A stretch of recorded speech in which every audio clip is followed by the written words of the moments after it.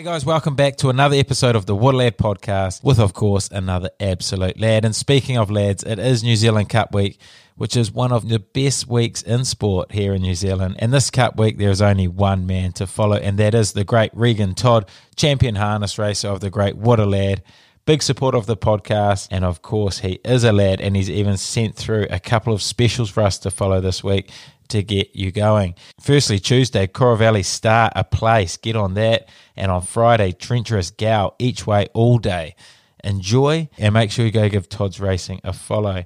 Another thing that will get you through Cup Week is, of course, Pure Sport CBD. I'll be doubling my dose of Clarity Oil to give me the clearest mind possible this week. I'll also be carrying my Boost Nootropics for when I need that natural boost of energy. And as always, I will have my Muscle Balm on hand for any muscle aches I may get. Remember, you can get 20% off your order by using the code WHATALAD20. And as always, I leave a link below, so if you are interested in getting some Pure Sport CBD, go and click on that. Lastly, in between days this week, there is no better place to clear your head and refresh your body than O Studio. And my man Tim Bateman is giving What a Lad listeners a chance to own your very own. The wellness space is the second fastest growing industry in the world, and it's only going to grow more as there's more research done on the benefits of some of the key parts of O Studio. Timmy will guide you through the process of running your very own business, and if that interests you at all, I strongly suggest that you get in touch with him and discuss all the options possible. Again, I'll leave a link below, so go click on that to inquire. And as always, very grateful for the sponsors of today's show, but let's get to the show. What a lad, what a lad, what a lad, what an absolute lad. What a lad, what a lad, what a lad, what an absolute lad.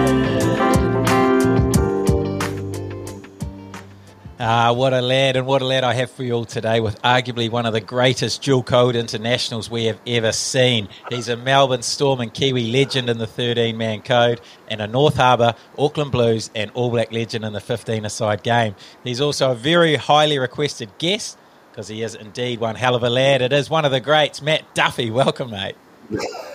What an intro. Thank you very much. Don't know about all that legendary stuff, but yeah, I'll take it. Mate, claim it, mate. It's good to get you on. I know I've been trying to get you on pretty much since you decided to hang up the boots, so you're probably a little bit deeper into your post-footy career already, so how are you finding it? I'll be honest, it was quite a quick, like in the scheme of things, it wasn't something that I sort of goes, oh, this is my last year and, you know, I'm going to hang up the boots at the end of the year. It was more or less sort of came to the crunch time and made a decision over sort of 2-3 week period, and then the last week when I actually made the decision, I was stuck inside with COVID with my whole family. So it's been a pretty enjoyable couple of months actually since hanging up the boots. Yeah, I'm enjoying it. It's good. So what was the deciding factor for you to call it quits? Yeah, I didn't really have sort of, you know, that, oh, now's the time, or, you know, players say like, oh, I knew I was ready and stuff, because, you know, sitting here today, I feel like I could still play. Oh, go on. So, and I was still contributing, and it still felt good, you know, physically and stuff. But I guess when the role I'm in now came up, you know, initially I was, you know, I was a little bit gutted, because I was like, oh, I want to keep playing for another couple of years, and, you know, it's probably not the right timing and all that sort of stuff for me. But the further along the process I got, it was just pretty obvious that it was a massive opportunity and something that would have been stupid to turn down, especially being at the club that I'm at now, and the role I'm in now. It just seemed too good to pass up. So, you know, it was. Some people go, yeah, I'm done, you know, I'm finished, but I wasn't really like that, and that's maybe what made it a little bit more difficult to make the decision. But once I did make the decision, I was fully happy and content where I'm at right now, because I knew that stepping back into the Storm, you know, it's just a great setup whether you're a coach or a player. You know, it's not like I'm going, banging my head against the wall, they should be doing this or they should be doing that. You know, it's just it's a great place to be. Did you offers from in Japan still to continue to play over there? Because obviously a lot of guys sort of get stuck in that trap. The yen's so attractive. One more year. What's one more year? I may as well keep going. Did you still have that offer? Well, yeah, that was the tricky thing as well. I didn't. So Honda, they punted me. I'm a cat player, so when I was over there, I'm competing with, current All Blacks, current Wallaby players, current Springboks, and I'm not a 10, I'm not a 12. There's very certain internationals they go after, so it was always a battle. So Honda went re-signing me. So I feel like if I had waited until this point, there's probably still players getting signed up over there, and gone to one of the smaller clubs, maybe I could have done it. But then there's the thing, like Storm needed an answer. I could have said no and then risked it. And then also going back to New Zealand, I know, the NPC was a really strong competition at the moment. I think because there's a lot of guys coming back from overseas. Yeah. And then there was also America. There was an option, but again, it would have all been say no. So I've got this great opportunity, say no, and then figure it out after. And when I'm sitting there and I've got like a 1 and a 3-year-old daughter and my wife, we've been travelling since we left Melbourne. It's been 7 years. Yeah. Kind of weighing it all up, I'm like, man, it's not like I'm going to be unhappy. Yeah. It's not like I was going to... I don't feel like I've sacrificed too much by retiring, like I'm still fit and healthy and I can play other sports. And, I was even training on the opposition team pretty much the whole year for Storm, running on the wing, just plugging gaps where I could. But yeah, it was quite a complex decision, but I feel like in my head, when I really sat back and thought about it, it's a bit of a no-brainer, really. And the thing is, I do feel like this is not like a short-term thing for me. I feel like my wife's from Melbourne. We wanted to move back here and settle down. So then I literally can walk back into a job back here, and it doesn't feel like a job. So yeah, correct. So mate, what is your role exactly? Yeah, so I'm Pathways coach, so that's my title. So I'm predominantly looking after the 18 to 20, 21-year-olds that we've got contracted. Some are here with us and some aren't. So some are in different parts of the country, and so it's a pretty cool role actually. Like it's a bit technical, tactical. It's a bit like the coaching stuff, but a lot of it's going to come down to sort of that mentoring. And I've literally come through the same system as these guys are coming through. So albeit I came through with the Toyota Cup. The Toyota Cup's not around anymore, but we're looking to create something similar down here. So it's pretty cool. And the other cool thing is I'm actually based at Amy Park, and I'm in with the NRL coaches. So I'm not necessarily an NRL coach, but I'm in the same office. Listen to the way they talk and all that sort of stuff, and then I'm giving that feedback down. Same terminology and all that sort of stuff, so that we just get this sort of aligned process and these guys coming through. The last few years, our development's dropped off a little bit, and it's a little bit to do with COVID. But when the Storm were good, like in 2017, is one of the best teams of the NRL era. We had like, I think it was something like 75% of the team was developed in Melbourne. Yeah, and then we only recruited like 3 players outside. And when I say Melbourne, we don't really produce many Melbourne players, So Melburnians, we've only produced 4 and like 230 odd players. So the Melbourne developed players I'm talking about are the ones like myself who came straight over from St. Kitts, came over as an 18-year-old, but I'm a Melbourne player, you know what I mean? Yeah. So we're trying to get back to that. I think it's really important. You look at sort of Penrith, the way they're doing it. We just need to sort of clean up our pathway. So, and then another part of my role is that we've got like bigger development squads, and they've got their own coaches, but I'm sort of overseeing that and making sure the processes and all that sort of stuff at that level are good. So then, yeah, I'm a resource for those coaches. So talking about, again, trying to, same terminology, same mindset, creating Storm players through our pathway. So it's a pretty cool role. And I get to go to all the NRL. I'm literally at every NRL session, so it's good. Yeah.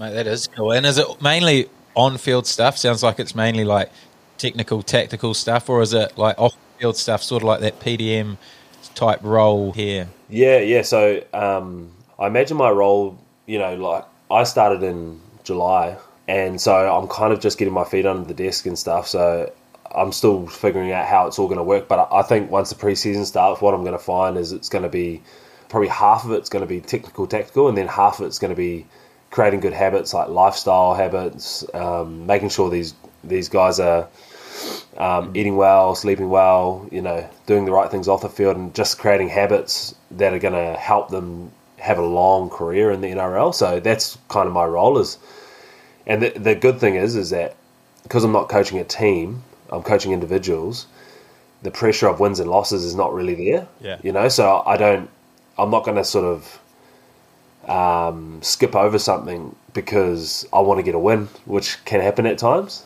It's really going to be create good habits no matter, what's happening.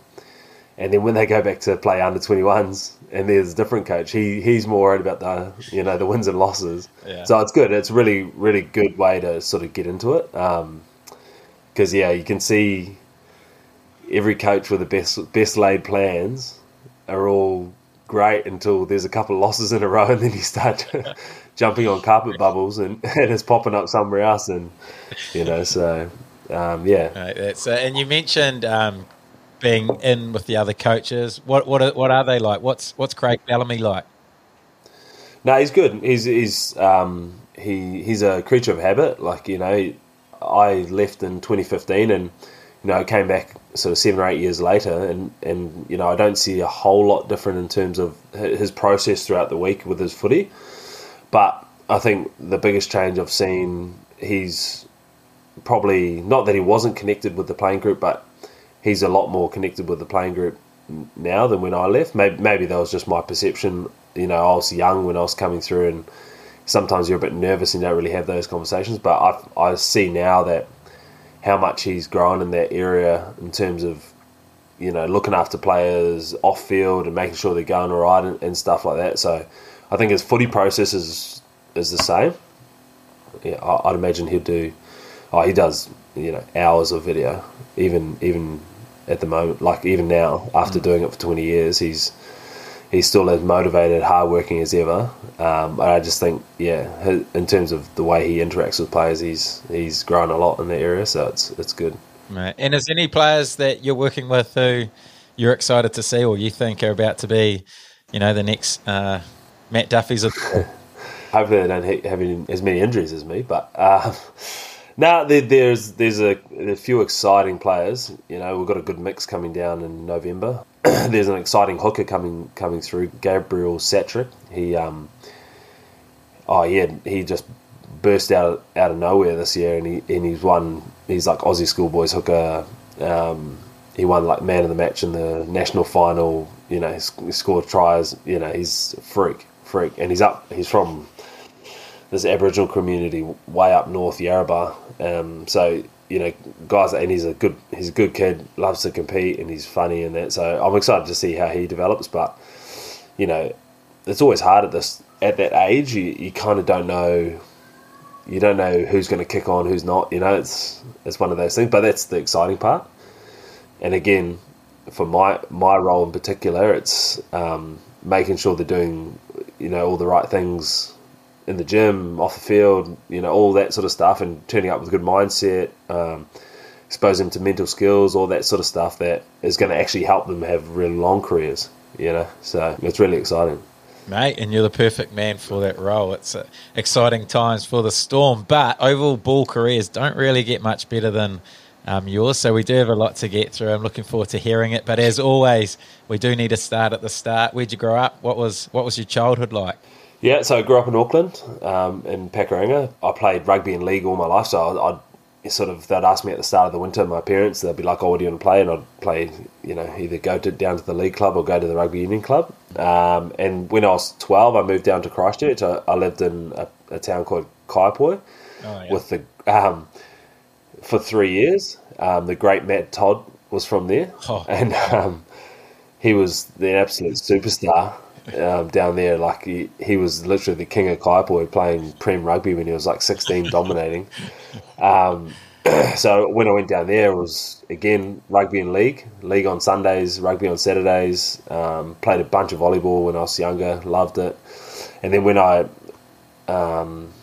came back up to Auckland for my year 11 year, so and went to St Kitts. So I was lucky enough to get a bit of a scholarship there. So I went back to St Kitts, and then family all moved back up, and then kind of finished my schooling there. And as soon as my last day of school, I had my last exam, and then 2 days later I moved to Melbourne. So I didn't even stay around for graduation, nothing. Right.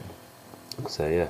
Was the move purely for rugby? Is that what you got your scholarship for? Because by all accounts, you were pretty gifted at pretty much every sport you tried. I think the actual definition of the scholarship was a sports scholarship, so it wasn't necessarily for rugby. It's quite funny. I remember turning up like the first week at St Kitts, and like, how these things, all the rumours started. Oh, we've got this kid from Christchurch coming. Apparently, he's like a big sort of Tonga number 8. He's like, dominates and stuff. He's coming up from Christchurch, and I turned up, mate, and I had like a big blazer jacket because, like, just getting the uniform's expensive, and that my scholarship didn't cover the uniform. So Mum got me a blazer that would literally still fit me now.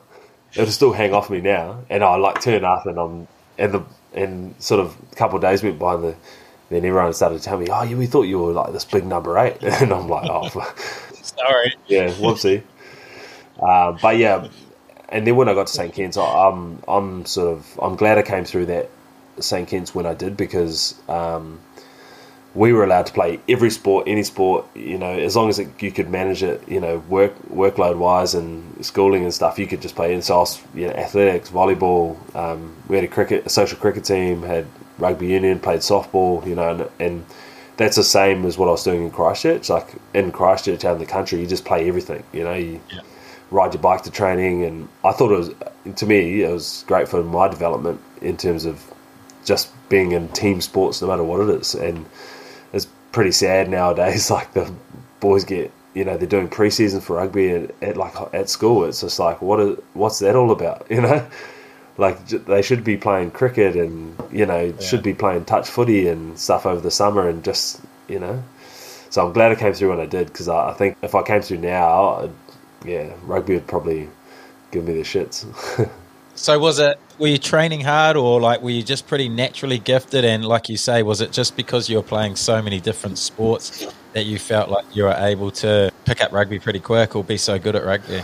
I've always been a good trainer. Like when I'd go to training and stuff, and the fact that I was playing a bunch of different things, I wouldn't need to do anything extra outside of the actual training. So, in a week, I was playing sort of club volleyball outside of St Kitts. I was playing St Kitts volleyball and playing rugby at the same time, and then sometimes it would overlap with athletics. And so in the training or in the competing part, I'd always rip in and stuff, but outside of that I wasn't, like, surprise I hated the gym. I wasn't a big gym goer, so I never went to the gym, and it came back to bite me once I got to the store. And then I literally remember going for like one run when I was outside of school, when I was at school, like a one road run. And other than that, I just loved playing, being a part of the team, and even athletics. It's like, just competing. I enjoyed everything about that, and the training was fun as well. Get down to training and throw a footy around and stuff. And was it high jump and long jump that you were good at athletics, or what were your events? I think athletics. That was something that I never trained for, because you don't really have team training outside of athletics, like for a school. normally the good athletics people would be doing club athletics and stuff like that. They have coaches and stuff, but I guess like athletics, I was probably reasonably naturally gifted. Like I'd always, because I was playing volleyball, I loved the jumping stuff, you know, high jump, long jump, triple jump, you know, I loved all that. And I'd kind of just figure it out on the run. Never really had a marked out run up for long jump or whatever. So I guess for athletics, I was lucky that it clicked for me, you know. So, but yeah, I reckon with athletics, I was probably better when I was about. I think I was jumping the same for high jump when I was about 15 than I was when I was 18, because I think it was virtually the same because, you know, I was getting bigger, so I wasn't jumping as high and stuff like that. So, but I think in terms of my best event, probably the 200, maybe I don't know. There was. Yeah, high jump would always be alright, but there was always some freak who would be jumping 10, 15 centimetres higher or stuff like that. Or even long jump, you'd get the 100-metre sprinters and they'd be crazy good. 200 wasn't too bad because it's, you know, a bit of a gut run. So, not as technical maybe. I could make up with my long strides. Oh, good stuff. But I've always been interested in like sort of the process of the recruitment from the Storm. So obviously the Storm do pick you up. How was that whole process? Did they just watch you playing rugby for St. Kent and approach you? How does it work? So at the time when I was coming through, we're the Toyota Cup, and that was NRL. Like I know this now, but the NRL just was like throwing money at it, you know, trying to get it off the ground. So when I got signed up, like obviously there was a lot of money coming into the game, like at under 20s level.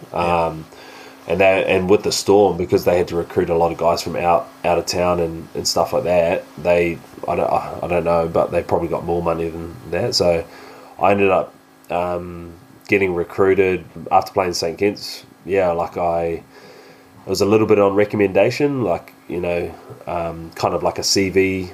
Like this is what I've done in all different sports, and I think at the time Storm really liked people who had played a bunch of different sports. You know, I think they'd recruited that way in the past because they knew that you get an athlete in and sort of a good person, so good character athlete, then the system turns them into good rugby league players. And I think, to be honest, that's the way they recruit now. You want good people, good athletes, and then the system will do the rest. So I was fortunate enough, I got a 3-year contract while I was at school. So it was 1 year I was still at school, so it was a scholarship, so it was pretty much nothing. It was just, they sent me like a bag of kit, which I was pumped about. And then that was in 2008. That was my last year at St. Kitts, and then I knew that 2 years after that I was playing under 20s, but it was literally $5,000. So my first year was $5,000 contract, but you got your, but it was, you're training out of hours, so early in the morning and then late at night, so you could have a job. Yeah. And then I got my accommodation paid for by the NRL. So at that time, if you lived 200 k's away from your home, if you moved 200 k's, then they'd pay for your accommodation. I think it was about $200 a week. So yeah, that's how it kind of all worked out. And I had a player agent at the time, and he sort of said to me that your best chance of succeeding is going to Storm. You know, if you want, I think a lot of agents should really have that mindset with all their players. You know, send them to a good system and a good environment, and you're going to have a long career. So, and that's probably my advice to a lot of young guys. If they're thinking about going down, sacrifice the first couple of years, 3-4 years of your career to be in a good system, and then you'll get your money later on. You know, because you'll get that 4 years back easily. Get to the Storm with Matt Duffy and your career is going to absolutely take off. Yeah. This is a good recruitment. Don't know about that. I'll see how I go. And then what was it like when you got to the Storm? Like you said, just out of school, long way to travel. Where were you living? How was your day-to-day life? Yeah, it was a rude shock when I first got there. I think I got there on like the end of November. They got there on like a Friday. We were doing hills on the Friday with under 20s team, and like I turned up, and I think we did weights testing in the morning on the Friday morning, and I was putrid, like absolutely putrid. Like I think I I was warming up with Jordan McLean, so he turned up the same day. Jordan McLean's like the front row from the Cowboys, and then a guy, I forget his last name, his first name, but it's Lomax. So he was like one of the Lomax boys, and the Lomax boys they're like monsters, you know. Like I'm sure he would have been related to Tyrell Lomax. Yeah. Anyway, they were warming up and they were like, "Oh, bench press, all right, or we'll just do the bar to warm up." And I'm like, had barely done weights before, so I did the bar, and then they go, "We'll chuck 60 on, eh?" And I was like, "Yeah, no worries." So I didn't want to say anything. I did 60, and I was like, "Man, that was heavy. Like it was crazy." And they would just like pump out like 15 reps. Anyway, they chuck on. I said, "Oh, maybe just chuck on like 80." Don't even know how to even, like, I think I put 10 on one side and then 2 5s on the other. You know, you're a complete rookie when you're doing that.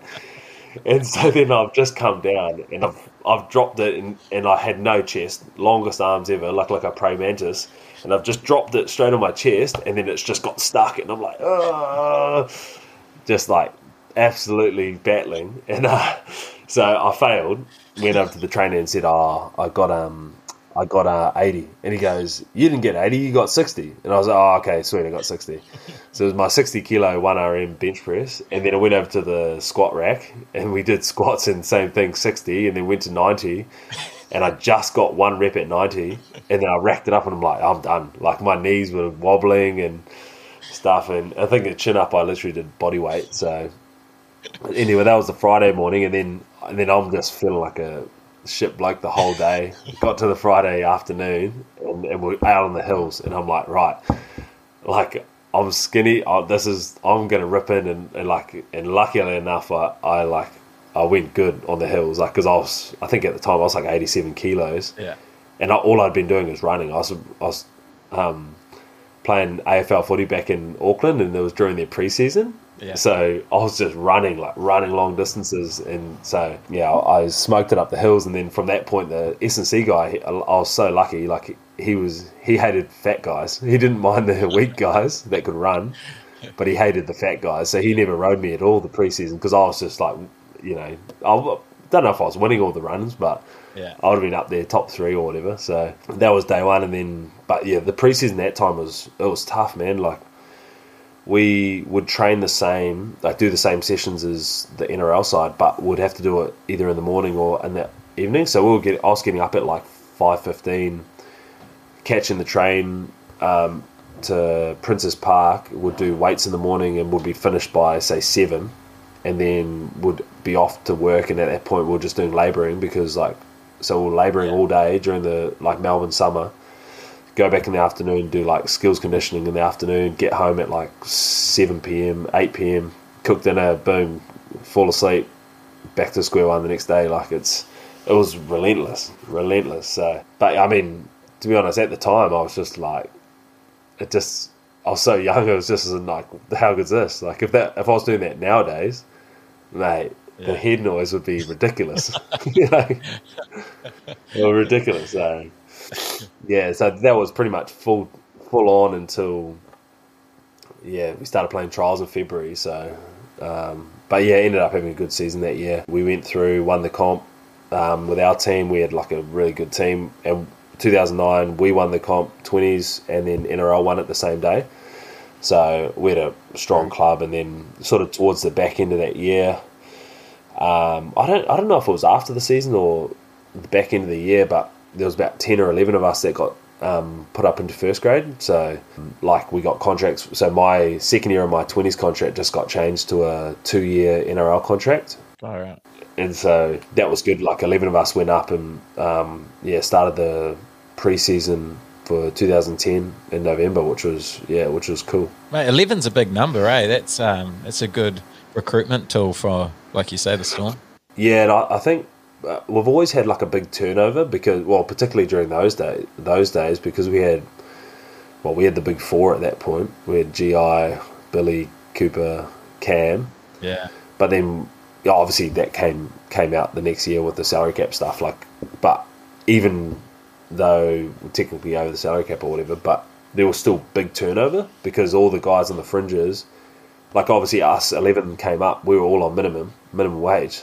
So then you stack a team, it'd be like we were just role players, you know what I mean? And that's kind of how it was back then. You have the big 3 or big 4, everyone else in there, you just sort of battlers. Not everyone, but everyone's sort of, you're just role playing to create a system for these three guys. So that's kind of how it was back then. But I mean, like, we weren't complaining, we were loving it. It was awesome. Yeah. And what were the big four like? Obviously, four legends of the game, all in one team that you're in. What was it like working with them? Were they welcoming? Yeah, amazing. Just the way they operated. I probably didn't appreciate it at the time, but you know, the 2010 season, that was my first season, and we literally had Greg Inglis, Cooper Cronk, Cam Smith, Billy Slater in our team. But then you look at the rest of the team, we had like, you know, Adam Blair, Sika Manu, Kevin Proctor, Brett White was in the front row. Like, we had Ryan Hinchcliffe. Yeah, we had honestly a stacked team, and so it was awesome though. Like, I probably worked with Billy the most through my career, or his career, my career, just because him playing fullback, I'm playing wing. He kind of took me under his wing a little bit, and again, a lot of his stuff was around habits. You know, like off the ball work and stuff, which would make his job easier. He was real hard on me in that way. So. Just around covering the backfield with our pendulum and stuff like that. Like, if he goes left, I've got to cover that space he's leaving and stuff like that. So he taught me a lot. You know, hard on me at times, but off the field, great.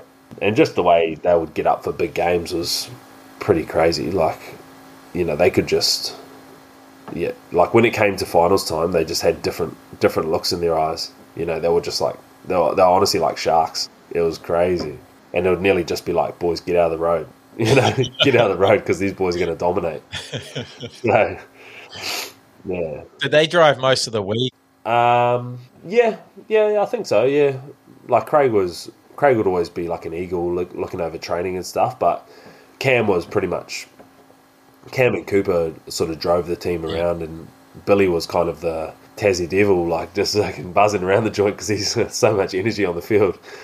And sort of Cam and Cooper would just be sort of keeping everyone moving in the same direction, you know. So, but yeah, some of the stuff that they would do at training though, like particularly Billy, like some of the things he would do at training was just like, you know, out of this world. Like, it was, especially being a winger, like he's getting pressure from it. He's just like not even looking, throwing like sort of 15, 20 metre passes and just hitting me straight on the chest. Yeah.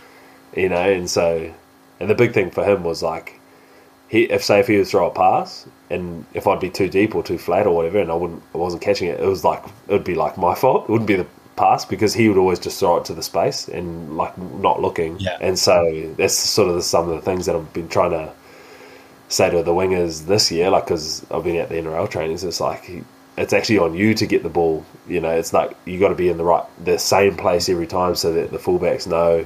You know, they don't have to look; they can just throw it. So yeah, that was a big thing for me. Is he'd often say, sort of, oh yeah, you want the ball, make sure you're in the right place. Make sure I can see you. Make sure you know you're in the right place, because I'll throw it there. You just got to. It's on you to be there, not on me to find you. You know. Mate, I like that as a fullback. That's good. Yeah. And you became a pretty good target for Cooper Cronk as well, didn't you? Like, he'd often look for you for the fifth tackle play, get up nice and high in the air. Often came down with the ball. Yeah. No, it was obviously. I think, you know, looking back on my career, I think it's the sort of aerial stuff is definitely something that allowed me to have a long career. It was even if I wasn't necessarily breaking tackles or, you know, setting up tries and all that stuff, I was always a target for us attack wise, but also defensively is safe. So that's something that I was really passionate about. And yeah, Cooper would look for me, but I did notice that if I didn't get the first one, I'd often not get any for the rest of the game. So I always remember going to games. I'd be like, make sure the first one, I need to go and get it. Like, I need to make sure I get it. Like, there was always so much pressure on the first crossfield kick, because it'd literally be one chance, and then he'd start grubbering for other people or stuff like that. So, but yeah, I enjoyed that part. It was something that even in 20s, like we had an awesome halfback in 20s. He was a great kick, Luke Kelly. And we scored a bunch of tries that year just from that exact thing. Just no doubt, because I was doing the AFL training back in Auckland, so it was a lot of was a lot of, it just kind of that stuff kind of came naturally to me. Yeah. And you did score a lot of tries in your first year. One try in particular that I did want to talk about was the one where you famously knock yourself out doing a face plant as you score. One of the great tries. Yeah. That one at Canberra, I would have been HIA, bloody probably miss next week if I did that nowadays. But yeah, it was just one of those. I don't know. Actually, I still remember like everything up into that, like even planting the ball. I still remember everything like about it, and obviously I've watched it back and stuff. But yeah, there was a play when we Cooper went through like a flat cutout ball to Kevin Proctor, I think, and then he caught it at the line and gave like a return ball to Billy, ripped it back to Billy, and then we just had like a short long shape on the edge, and I knew straight, like I was just like pinning it for the corner because I knew he was going to throw it out in front, and then I just got like a push, and I was like off balance, but I knew like I just got to get the ball down, but I had my head facing right. So when I hit the ground, like I couldn't roll over. But if I had my head sort of facing left, I would have just rolled over my shoulder. So then I ended up facing right. And then I remember after the game, or that week after the game, I had this big scab behind my ear because I'd slid like with my ear forward like that. So it's going, so there's a big like scab behind my ear. And but yeah, we're back to halfway, and pretty much you just keep playing back then. Like it was just it's amazing. Like I think about it now, and I'm like, man, that's just like not even a thing now. Like, for the better as well. Like, for the better. Like, I was pretty crook, you know? Yeah. But it's just, Yeah, did you have any memory loss or anything any symptoms straight away that you knew? Like, if you knew now, you'd be like, Jesus, I'm off. No, I remember just sort of when the ball got kicked off again, just being like, man, this is weird. Like, I was like, this feels like deja vu. You know, when you get that feeling after you're not going to get... You kind of like, oh, I'm here. Oh, like I knew where I was and everything. Like I was fine, no headaches and stuff, and like I kind of knew what had happened. But I was kind of like, oh, this is a weird feeling. Like, yeah, so That deja vu is a weird one. I always thought it was sort of just me who got those, but does everyone get those deja vu moments where you feel like you've been there before after a head knock? Yeah, it's weird, eh? Yeah, I don't know what it is. Although I got a bone to pick with your family actually. Hey, your brother over in Japan, he gave me more than deja vu. I was bloody out cold, and we played him in a preseason game. Did he? Wasn't a cheap shot, was it? Well, if it was a real game, he would have got red, I reckon, because it was a head clash, not looking after the player with the ball. Oh, true. But I've caught and passed, and then I just remember waking up, walking off the field. But I'm already saying, nah, I'm sweet, you know. And then I watched the replay back, and I was like out cold on the ground. But he got me a beauty. Oh, he's a grub, mate. He is a grub, mate. It's not good enough. But you have had a few serious injuries throughout your career. Was it a couple of shoulders, ACL, all at pretty niggly times as you're trying to sort of progress your career. How were they to deal with? Yeah, it was a pretty tough time. I think I don't know, the post you put up actually about the questions, there's a photo in that post of me and Cooper, and that was the round 4 game in 2013, which was actually my last game of NRL before I had a bunch of injuries. Like that's when I went out when I was gone for like 2.5 years. So yeah, it was the first couple were not too bad because it was end of season stuff. So 2010 end of season, 2011 end of season, 2012 end of season, they're all shoulder surgeries. But then that 2013, sorry, that's when, so that game, that was the only time I'd ever been dropped in my career at Storm, so the Broncos game. And I'd actually scored 2 tries that game, but I was putrid in defence. But it was a culmination of my confidence level not having preseason from the off-season surgeries. I wasn't having pre-seasons, and then I was just getting down in confidence. Anyway, I got dropped, went back to reserve grade, popped my shoulder out because I was just trying to flog everyone, and I got praying mantis arms, as you know. Popped my shoulder out, and then a real bad headspace, you know, not dealing with it well, and then, but, you know, just telling everyone, yeah, no, I'm sweet, I'm just going to work my way, but work hard. Yeah, came back 6 weeks later after popping my shoulder out, and then I did my ACL. So I had to have my right shoulder done and my left ACL done. So I think I got my ACL done, and then once I was off crutches, I got my shoulder done. So I was walking around with a knee brace on the left and then a right shoulder. Oh, right. So that was, I think that point I was still kind of like, man, this is bad, you know. But I thought, all right, I'll give it one more crack. I still had a year on my contract, so I was like, I'll give 2014 a crack. But you know, if I do my ACL again, I'm just going to retire. Like, I was in such a dark, deep headspace. Anyway, changed a bunch of stuff in my life, like, you know, just really zeroed in on what I wanted to do, and was working with someone external, you know, cleaned all my diet up, wasn't really, you know, getting on the drink too much and stuff. And then rehabbed, was feeling really good, like probably the best condition I'd been in. Like, my knee was still, you know, still getting there. And then I think 9 months after that, I played a game in the preseason. Then I played the TENS tournament. And then after the TENS tournament, I was at training the week after, going to the third trial game. And then I did my ACL again. So I did my left ACL, and that was in 2014. And it was like, and at that point, I was kind of like, I can't believe it. Like, I've done all these things, like, kind of in this mindset, like, I deserve to play, like, and all this stuff. Like, I had this really sort of like, poor me, you know, all this stuff. And anyway, I didn't have a contract for 2015, but the club, so I remember Craig saying to me, like, oh, don't make a decision now on what you're going to do, because you have to get the surgery anyway. So get the surgery, rehab it for this year, be around the club and do what you can, and then make a decision at the end of the year what you're going to do. So I did that. I changed everything up. I saw 3 different surgeons. Again, kept going with the same lifestyle, like really cleaned everything up, but kind of went into it with like if I can just get back on the field, that is like the ultimate goal. Like, I didn't matter if I was playing club rugby, Queensland Cup, like, whereas the year before I was thinking, like, I'm going to come back into the NRL, you know, show all the haters, and it was all around, like, it was like a bit of an ego trip, you know. So I just stripped it right back, changed a bunch, and then just really zeroed in, just changed up my training environment, you know, just tried to really change everything up. And so I just kept working away, and then end of 2014, the club actually said, oh, we'll give you a 1 more year contract, because they could obviously see that I hadn't played for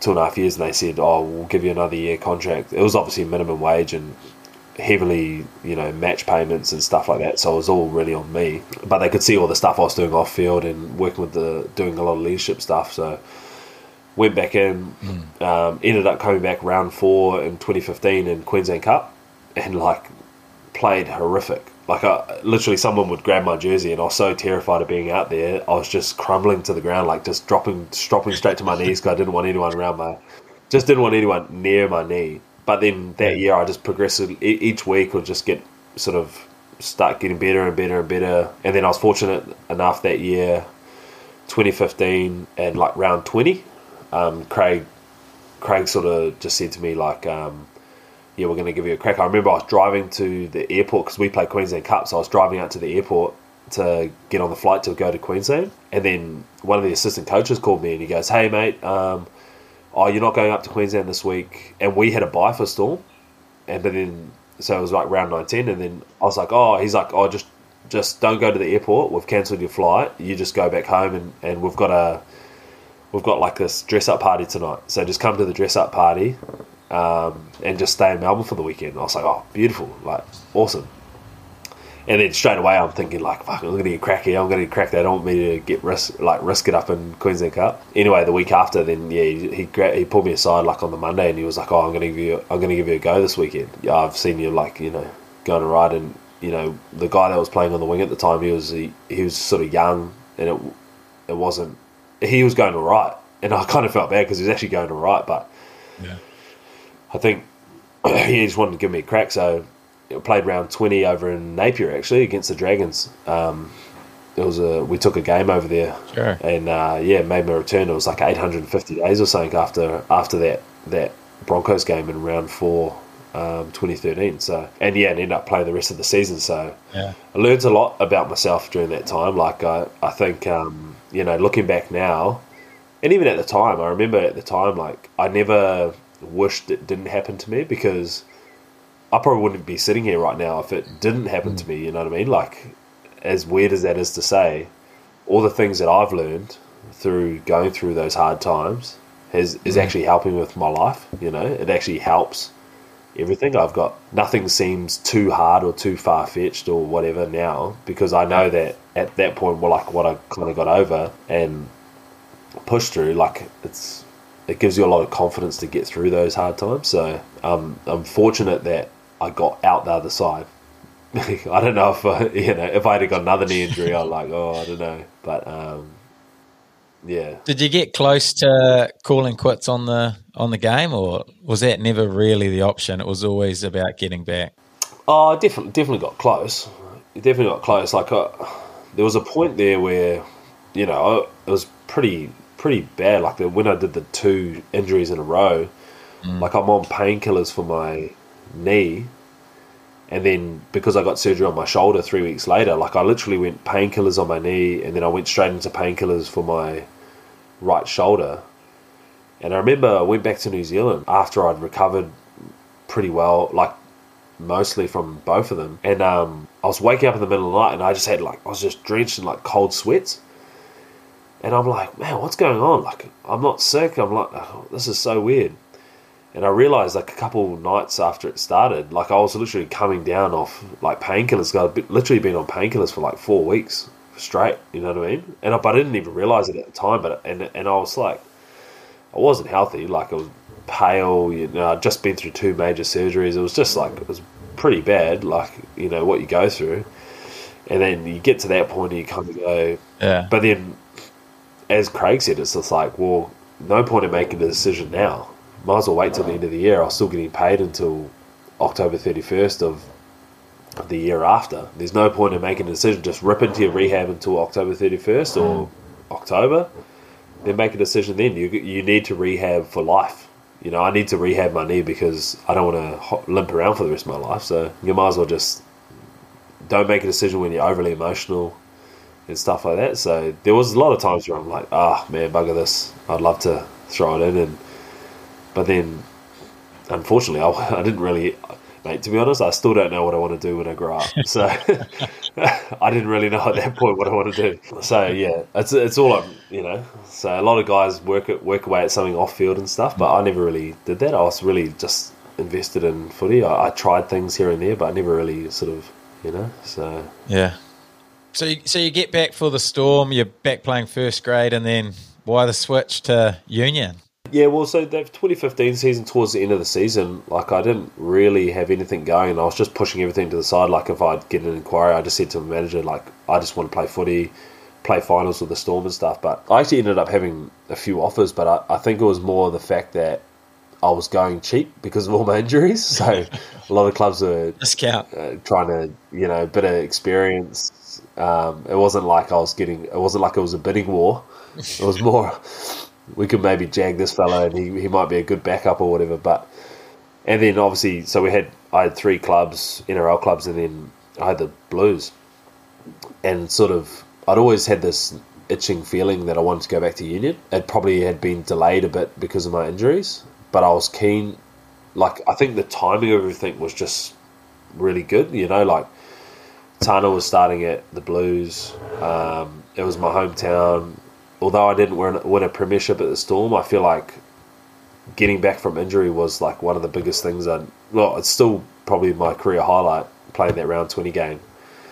So I feel like at the time I was like, man, it would be great to be in a different environment where I don't have that history behind me. I can just go forge another path, and every time I get a niggling injury here, like, all the fans would be like, oh, yeah, injured again, or like, they don't know they're doing it, but people in the office and stuff would be like, oh, you injured again, and I was just like, oh man, I'm keen to break the shackle of my history. So it was just like a few things lined up, and I just had a decision to make. Like, I could stay at Storm, but I just thought, if I'm going to give it a crack, it's going to be now when I'm 25 rather than when I was 27. So I could have taken a 2-year contract in the NRL tried to make the switch at 27, but then you never know.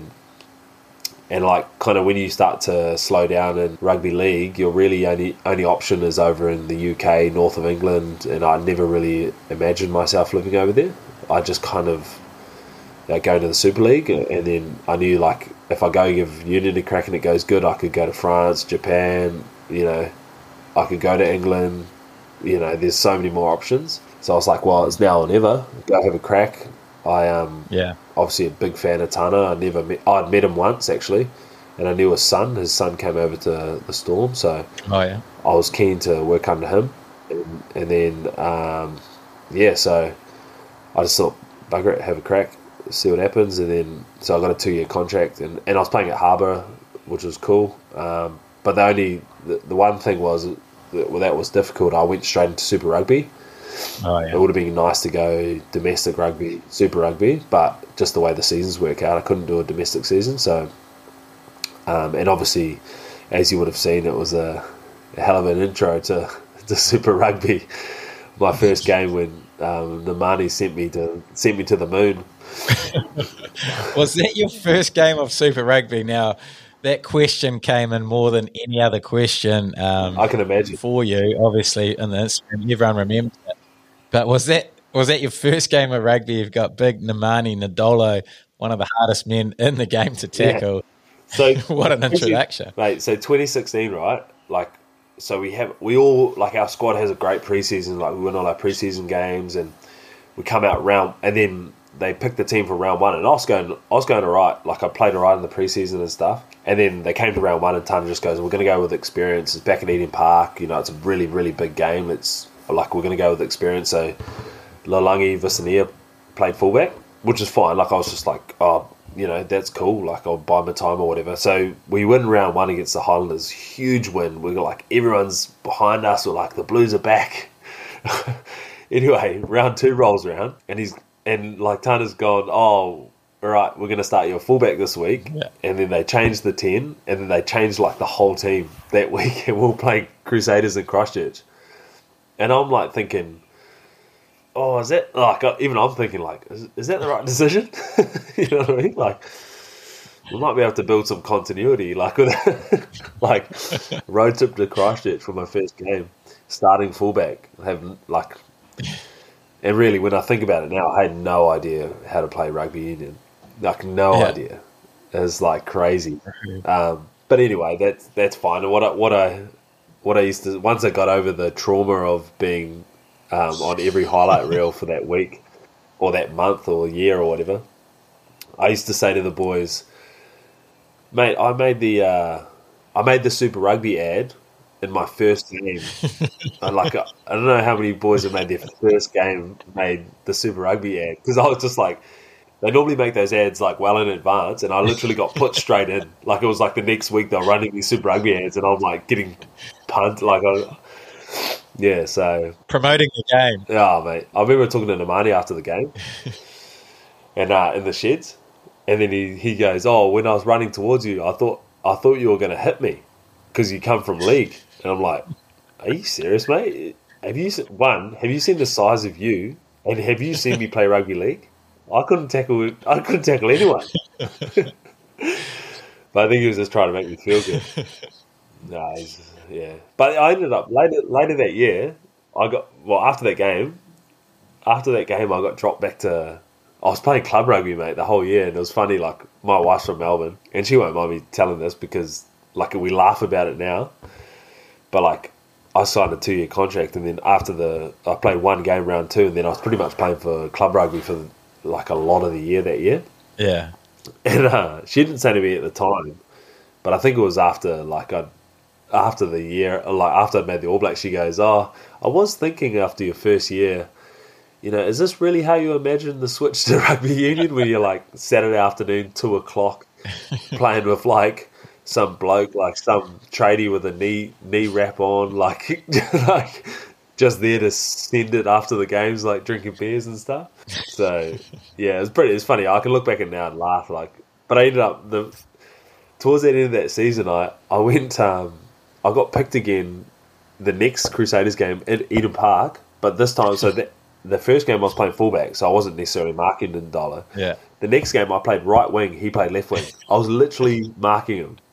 And I remember I remember when they named the team, then me and Tana had to sit down and had a yarn. And he goes, he's like, this weekend, he's just like, just be really sure about where you're going to tackle him this weekend. So if you're going high, start low and then surprise him and go high.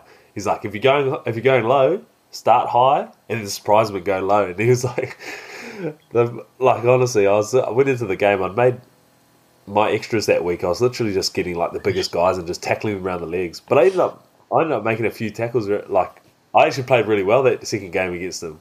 It was actually like really, really fun. Like really fun. Yeah. Like I cut them down to a few tackles and yeah, it was good. So Mate, that is so funny. So how hard is that transition? Obviously, it happens a fair bit. Interesting to hear how you felt going into your debut, like feeling like you had sort of no idea what you're doing. How hard is that transition, especially in that back three? yeah, crazy. Like before I came up, like I was pretty motivated when I made the switch. Like I was really keen to sort of make an impact, and like I could see opportunity for me at the Blues and stuff, like playing fullback and sort of with what I'd learned at the Storm and stuff like that. But I remember the first training session, I was running around like a league fullback. I was just trying to follow the ball everywhere. Like I was running from like left to right, and I wasn't touching the ball at all. Like I was literally trying to get out of the back of a block play, like every single play. And the ball's so fast, I was like running side to side, and my GPS numbers were through the roof. Like I remember, and I was barely touching the ball. So I was just running around like an idiot. But it takes a while, and I think after that point, I pretty much transitioned onto the wing. So for the next year and a half, I pretty much played wing.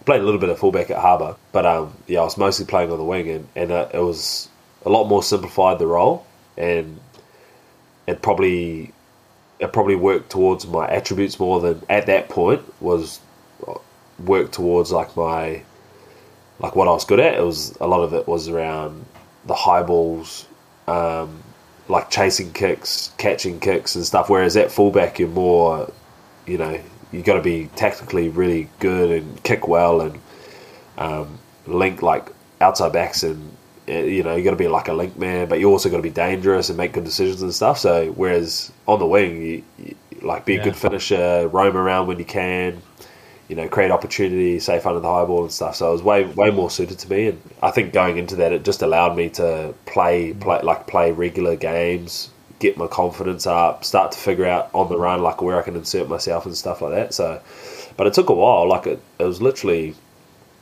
a full Super Rugby preseason plus season plus a domestic season, probably the Super Rugby preseason, even the start of that year. I probably wasn't playing that well, but Tana kept backing me at right wing. Yeah. And then it was actually my return game back to the Crusaders down in Christchurch, and that's where everything clicked for me, that 2017 season. Like my first half, I'd made like a couple of line breaks, and I was just feeling like, I just felt like way better around what I was seeing. I felt like really dangerous, but I changed a bunch of stuff during that preseason as well. Like I think when I first got over, I probably didn't earn it enough. Like I didn't earn it through hard work, where I felt like I was maybe a little bit entitled when I came over. Like I felt like I was a little bit, like I'm coming from the Storm, like we're world class, and I knew I was really motivated, but I was probably motivated in the wrong areas. Whereas 2017 season, I can stripped it right back, and I was just like, I'm just going to work my ass off in the gym, get physically strong, like work real hard on the training field, and then once I get into the season, just see what happens. Have like a really, really solid routine. So I was getting into the club I was first at the club. Like every morning I'd get up at, I think I was getting up at like 5:30 and literally just get in my car, get to the club by 6, and I'd do like a big rehab session before. That's probably like 45 minutes in the gym, and then I'd go have brekkie. Then the day would start, and I just I was doing all that stuff by myself, and it was like something was just clicking for me. Like I think doing a lot of that hard work when no one's watching, and when it's cold and it's dark and it's hard, like stuff just starts to happen for you. the harder you work, the luckier you get. And so, there was. I think it was maybe round 3, 2017, and then it just went. Something clicked on the field, and then pretty much went that whole season, 2017, and like playing really good footy. Like every week, I was like getting better and better, playing like good footy, and I felt real confident and stuff like that. So that was a really, really enjoyable. I'd say 2017 was by far my best year of my career, for sure. Like in terms of, and I was 26 turning 27 that year, so I felt like I was in physical prime, like everything like that. Yeah.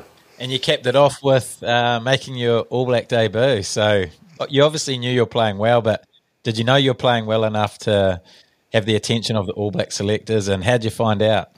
Yeah, well, it's really hard to, once you get in that rumour mill, because it wasn't, because like these things always start to snowball, like Geordie Barrett got injured in South Africa that year, and Ben Smith was on his sabbatical, and then I think Izzy Dag was injured or sabbatical, and so then the Harbour boys at the time, when it really started to ramp up was when at Harbour, because I was playing at Harbour, and mate, it was just relentless. Like the boys are just like, "Oh, you're gonna make it," and I'm just like, I just didn't want to hear it, because it's just, and to be honest, I was like playing good footy at Harbour that year as well, and I was like, after every game and stuff, like there'd be journos asking me, reporters asking me, or like radio, "Oh, how do you reckon?" And I'm just like, I didn't want to hear it. Anyway, got to the day of the naming, and I remember waking up, and I woke up at like 7 o'clock, and I think the naming was at midday or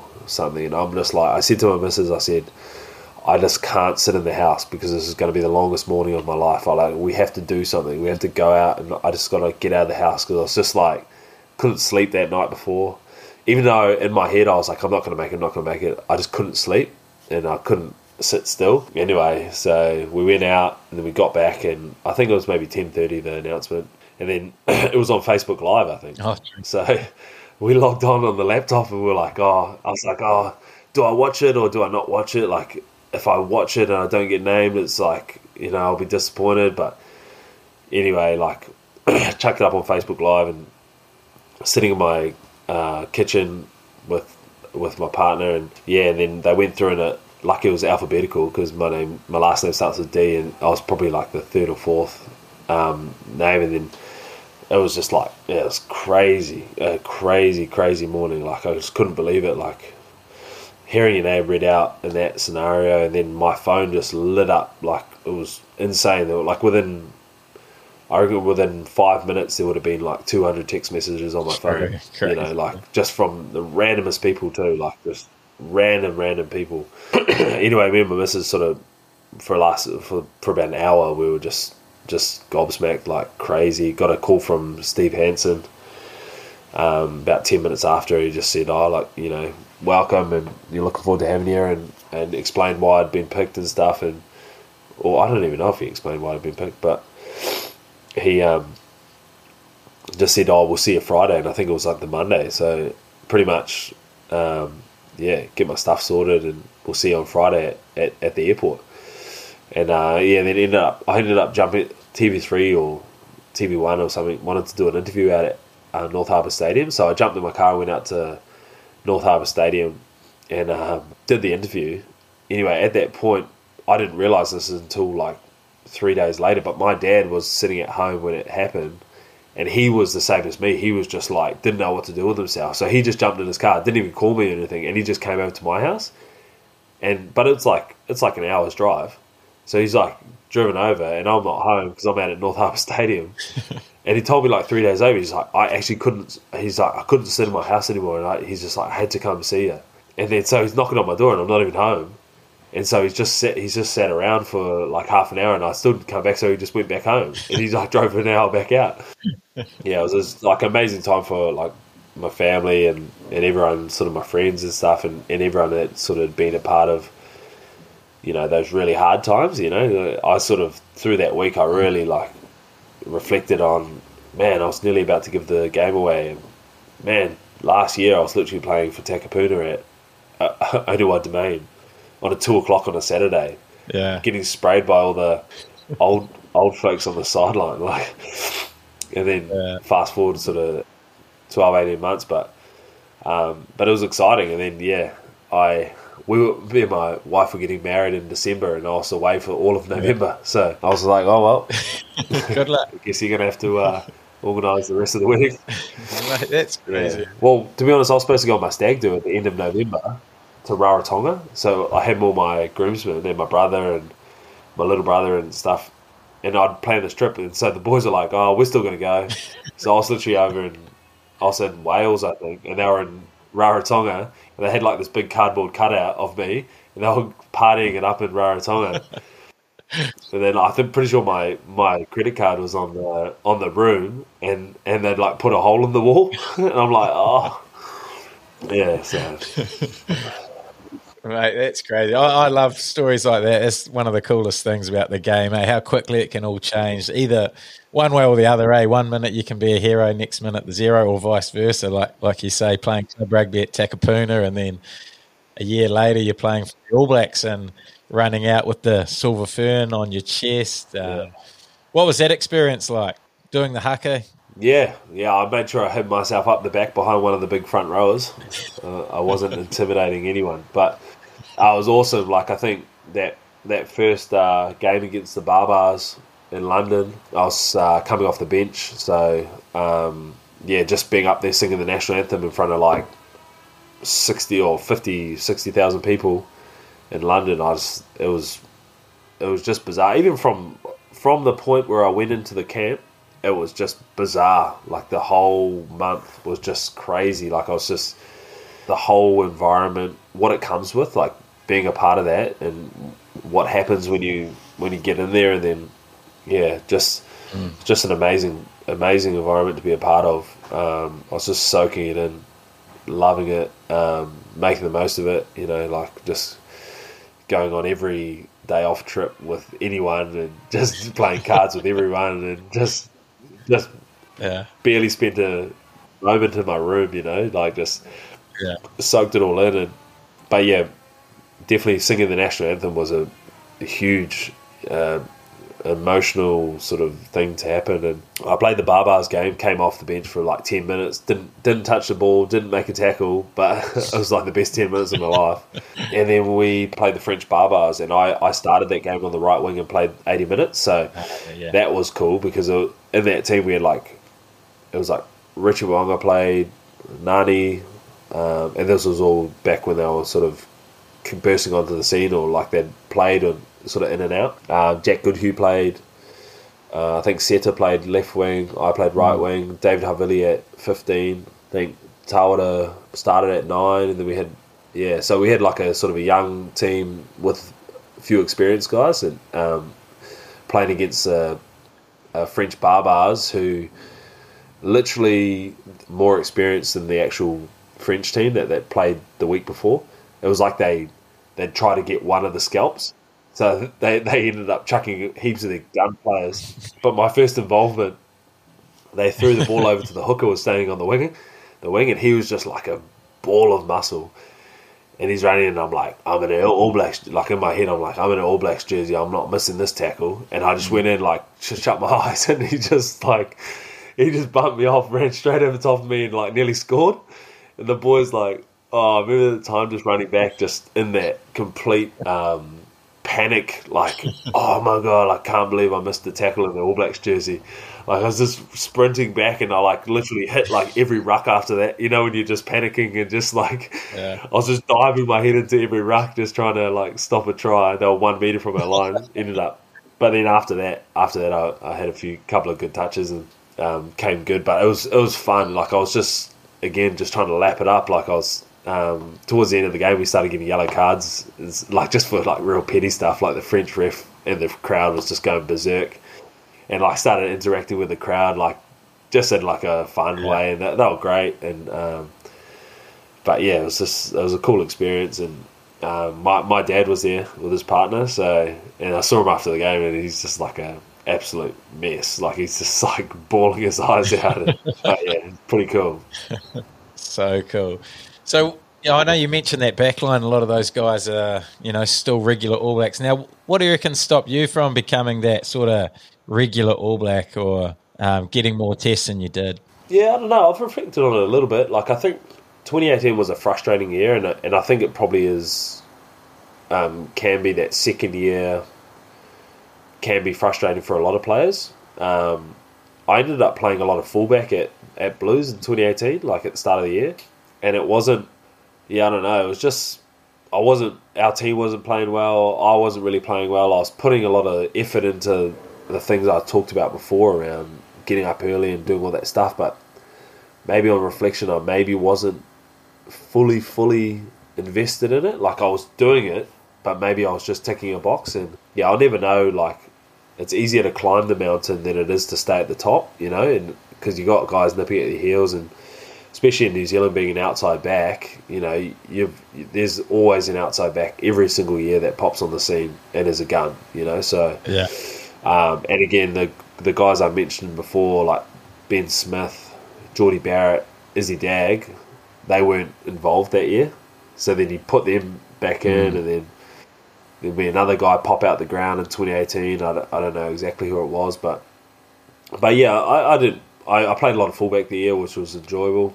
But then towards the end, I think I had my first daughter in September playing, and I was playing for North Harbour, and a week later I tore my hamstring off the bone. Oh, sure. Which was a major. That was my only major surgery in rugby union. So yeah, it was pretty. That really sort of affected the end of year stuff. But I probably wasn't playing that well anyway. So then the move to Japan. So why'd you go to Japan in the end? Yeah, so 2019 I re-signed with the Blues for 1 year. I had 19. I struggled a bit in 19. My hamstring just wasn't.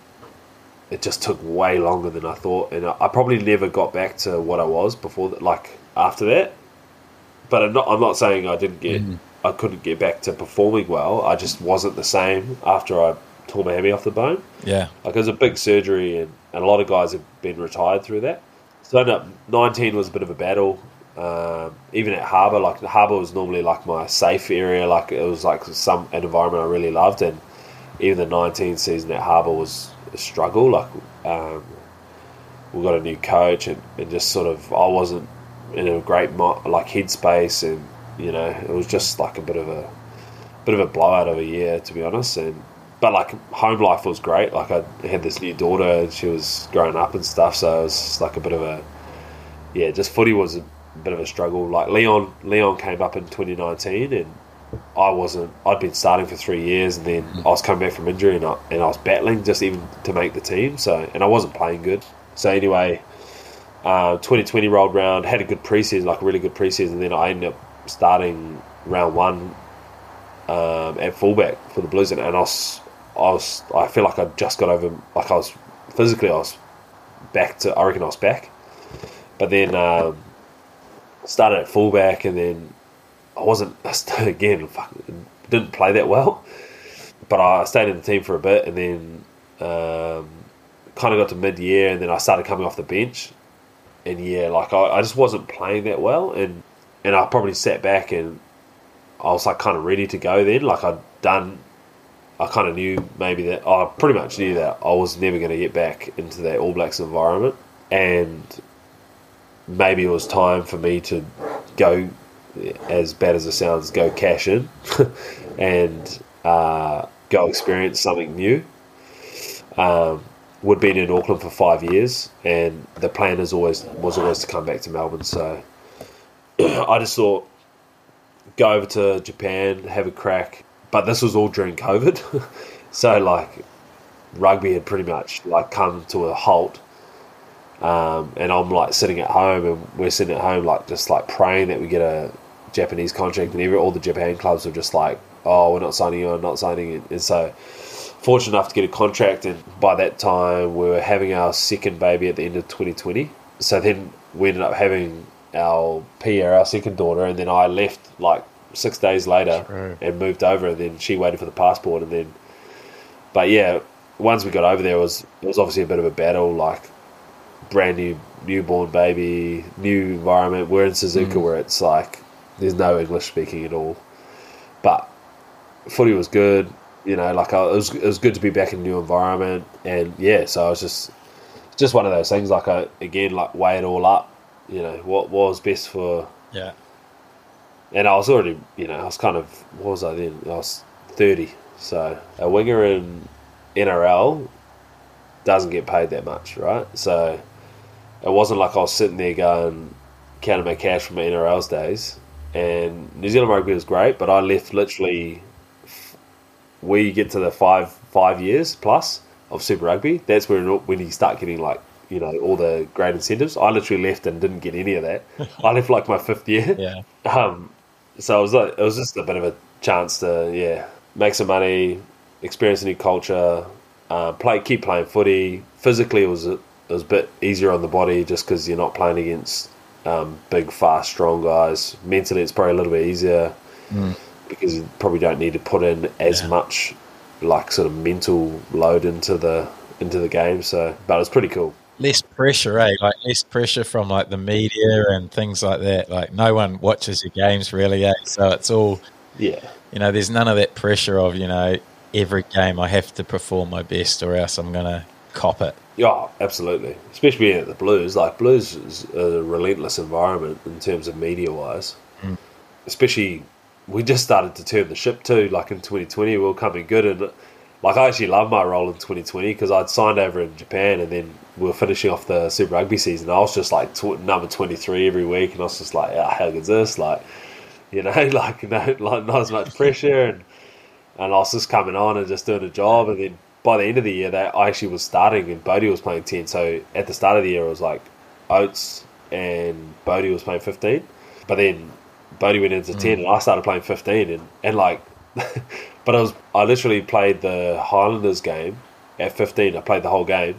I didn't kick the ball once as a 15. Like I was just catching high balls, just running, like, you know, like because Bodie's kicking off both feet, like he was kicking heaps. So I was like, when I was kicking the ball, I was just enjoying it. It was just fun. Like it was good. And we were going good. And then we had this probably my thing that pissed me off the most that year. We had our last round of that season. We were playing Crusaders in Auckland. It was my 30th birthday. It was my last game for the Blues. So I'd organised, like I was kind of like doing the social organising stuff. So I'd organised this awesome Mad Monday. It was pretty much tagged with my 30th birthday. It was just like literally going to be the best. It was like Sunday afternoon footy or something like that. It was something unbelievable. And in my head, I'm just going, this is going to be the best couple of days ever, and just send Auckland out on a good note, whatever. And then they had that little cluster that popped up and they cancelled the last round. True, that's right. It shattered me, yeah. And I was starting that game too. I was starting at fullback, and I was just like, man, this is going to be awesome. Like, we've got to crack, like, we can beat these guys finally. Like, I've never been in the Crusaders. I was just like, this would be the best. Like, I'm just going to run myself to death and just like do anything I can to win this game. Like, it's like our grand final, and then it got cancelled. Literally, like 2 days before. I was like, oh, You mentioned that the NRL wingers don't get paid much. Like, that's interesting to hear. Like, what does that sort of compare to like a Honda Heat contract? Oh, well, I'm talking when I came through, you know, like, so I think it's a bit different now. I think you got guys there's a couple of wingers that are on like over 500k, but that's like crazy money for a winger. Like, back when I was coming through, it was just, you normally get guys that are like, well, my first year was like, I was on minimum, and then after that, I was literally on minimum, like today's minimum wage. Yeah. Do you know what I mean? So like after that, like my second contract, I was on like today's minimum wage. So like the salaries have just gone through the roof since I've left there. Oh, yeah. But yeah, I think I always had like this inkling, like I always felt like, oh man, I want to go back to the Storm and give it a crack. Like when Suliasi Vunivalu went to Wallabies, I was like, fuck, should I go over? Like, should I ring the club, see if they, you know, would take me back, sort of thing? Or but I just was like, you know, like for family reasons, like it would have been great to come back and finish my career here, but I just know that, like, I just would have been getting paid minimum or whatever. Like, you know, it was just one of those things. Yeah. Sounds like you might be able to if you keep training well. Yeah, I know. Just training without the weights, meetings, like any of the pressure of performance. But mate, since I finished in July, I've lost like 5 kilos. I'm like 87 kilos. 87 kilos and like 6'3". I'm actually like a beanpole. And everyone comes up to you and says, geez, you've lost a lot of weight since your footy days, expecting you to either train as hard as you did while you were playing or blow out. I'm not sure. Nah. I always knew that I was going to like slim down because a part of my career was always like, and this is the part that I'm enjoying about retirement, is just like you're always thinking about, oh, what am I going to eat next, or shit, like make sure I drink water so my weight's up, and like I'm at like, you know, it's painful. Like nowadays, like sometimes I'll just get up and I'll just, you know, give the kids breakfast and stuff, and if I'm not, I'll just have a coffee and won't eat till like midday, and I'll just be like, whatever, like it's just not a thing. Because you couldn't do that when you're playing. No, you've got to scoff back like 3 protein shakes. Oh, painful. So painful. But anyway, we have to get to these questions. This has been one of the greatest podcasts ever, but we'll get through these huge amount of questions that we got through for you. Obviously, a lot of them came about the big man who we've spoken about, a lot of them around the collision, but we'll go to the next one. This one's from your good mate, Mike Collins. How did you become the best fundamental player in the game? So, me and Michael Collins, for a couple of years, I was always starting right wing, he was starting at fullback, and we always had this joke with us, is like, hey, we've got no flair, no razzle, you know, we're like all the great Blues backlines, you like Razzly-Az and all that stuff, hey, we're the safe guys, all right? We're the fundamentals, you know, no offloads, kick well, pass, and when you're passing, you're following through, you're pointing the target, and all this stuff. Like we just always had this joke that we're always the safe guys. But yeah, me and Mike I love playing against playing with MC. Sorry. Yeah. It's quite funny. The 2016 we won the domestic comp with Harbour and Otago. We played Otago in the final, and I didn't know it at the time, but MC was the one that.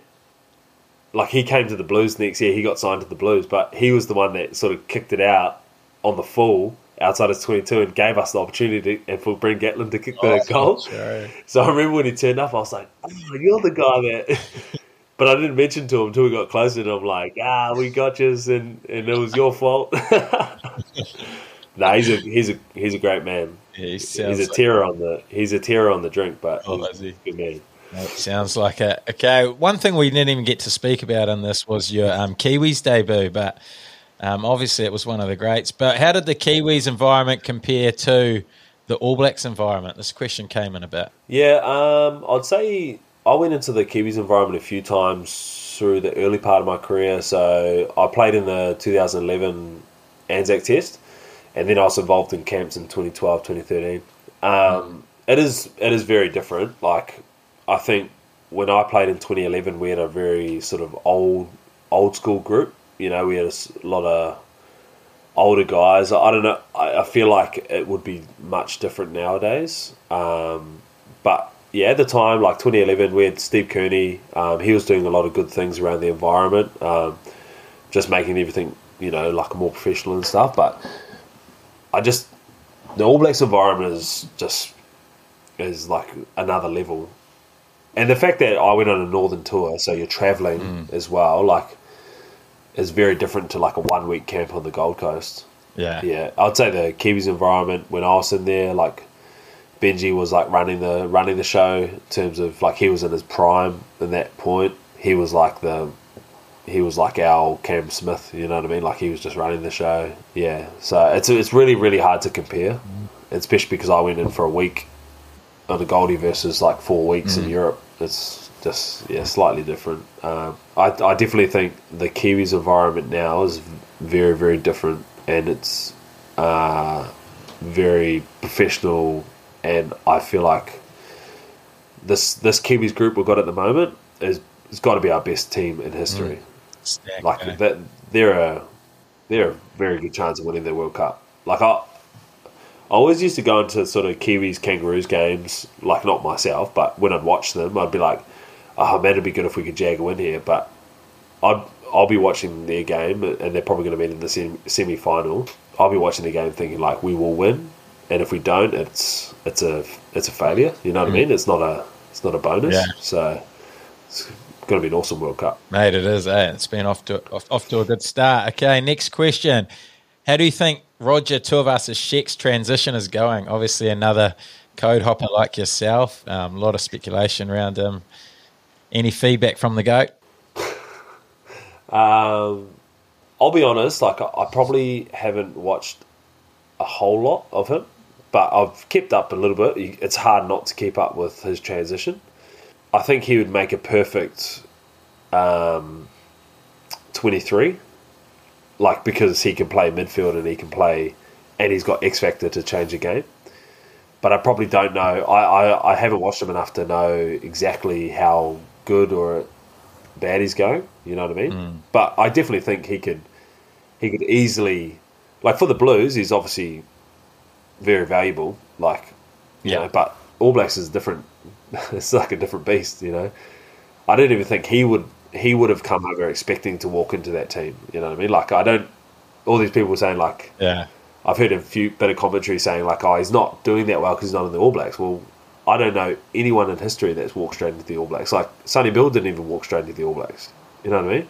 He's like the greatest athlete of like, in probably the greatest athlete in New Zealand history. Yeah. Like, it's just a different beast. So I definitely think he's got the skills and the attributes to have a long career in rugby union, and I dare say he's going to make a bit of money doing it. He sure will. And it sort of goes on to these other questions, which is sort of around what's the hardest thing with that transition. So the breakdown, the rules, where does it become difficult?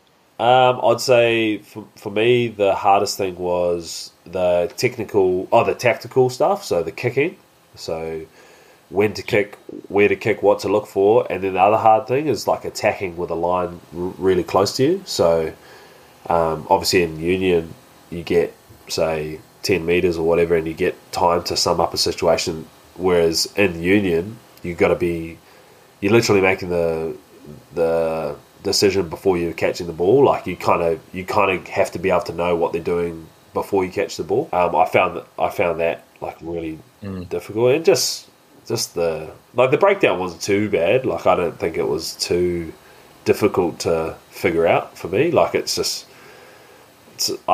looks like a shit show there, but it's pretty basic. Like if you're carrying the ball, you got a long place. You know what I mean? Like if you're going to clean someone out, you just got to get away from the ball. Like it's not like overly technical.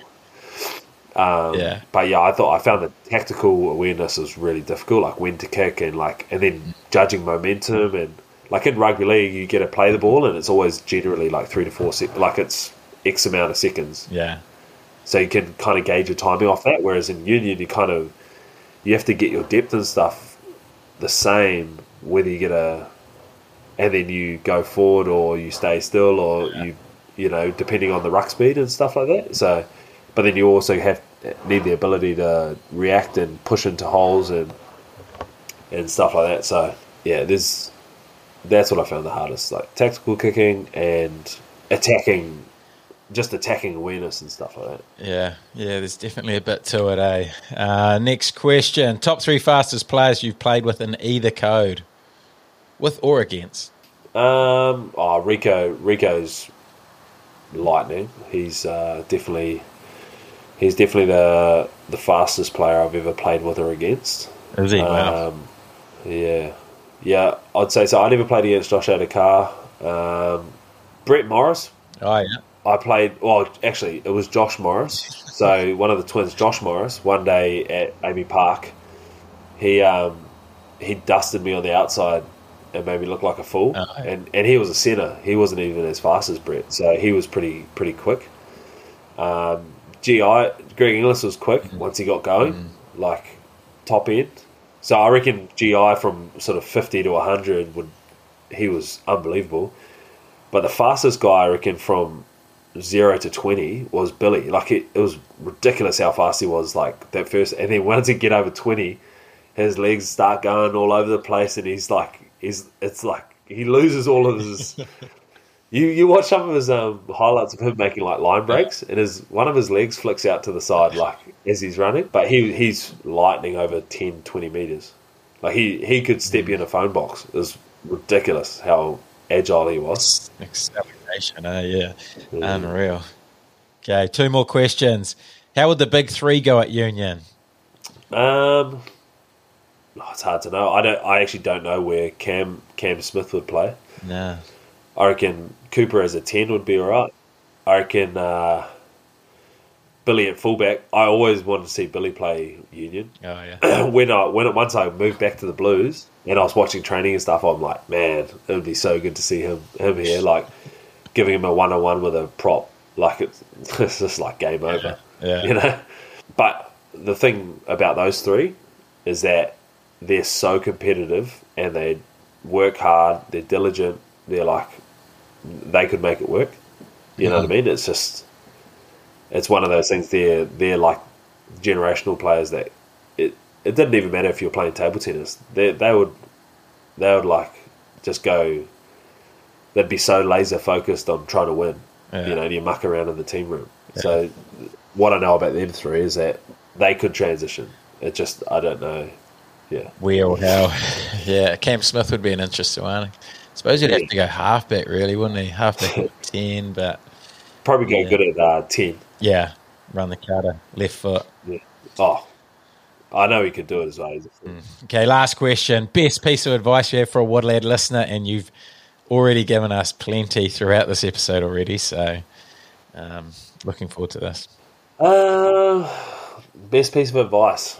To be honest, this is probably going to be a piece of advice for young guys that are in environments like professional environments or whatever. Perfect. But probably what I didn't do is I didn't actually commit a lot. Like I didn't fully commit to playing footy. I probably still treated it like when I was at training, I'd train my ass off, but then I probably didn't invest enough time in myself, like away from the game. So like, you know, classic young guy things, you know, not eating well, you know, getting on the drink too much, just probably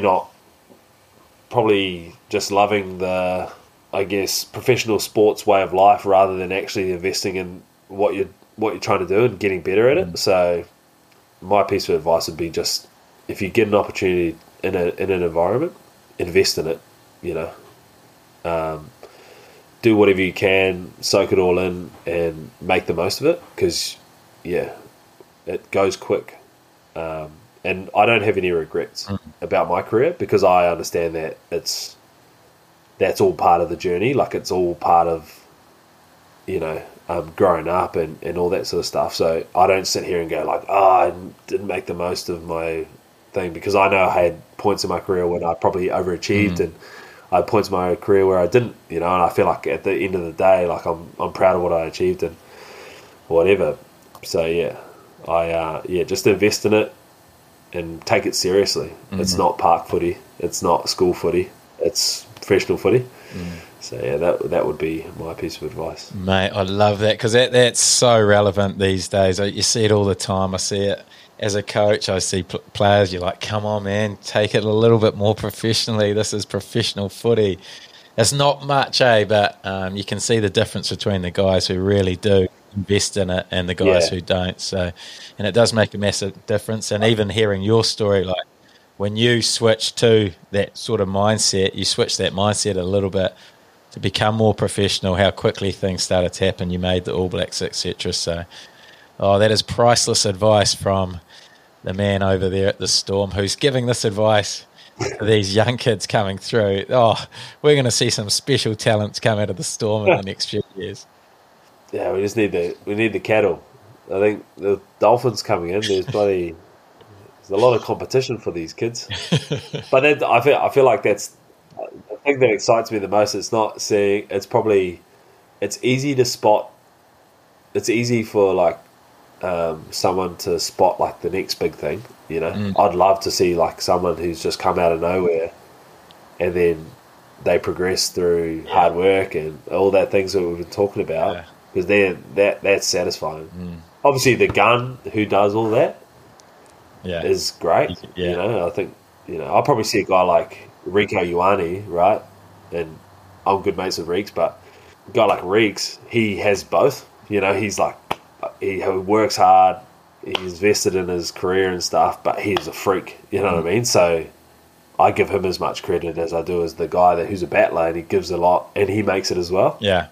Whereas the guys that do your living are the guys that with the talent who just, fluff about and then, you know, blame everyone else and that. So, but yeah, who knows? Fingers crossed, and hopefully I can get over to the Crusaders on a bit of a PD junket at some point. Yeah, and vice versa. I hear that you guys have a very close relationship. So I'll be putting my hand up for any trips over there and hopefully catch up. Sounds good, mate.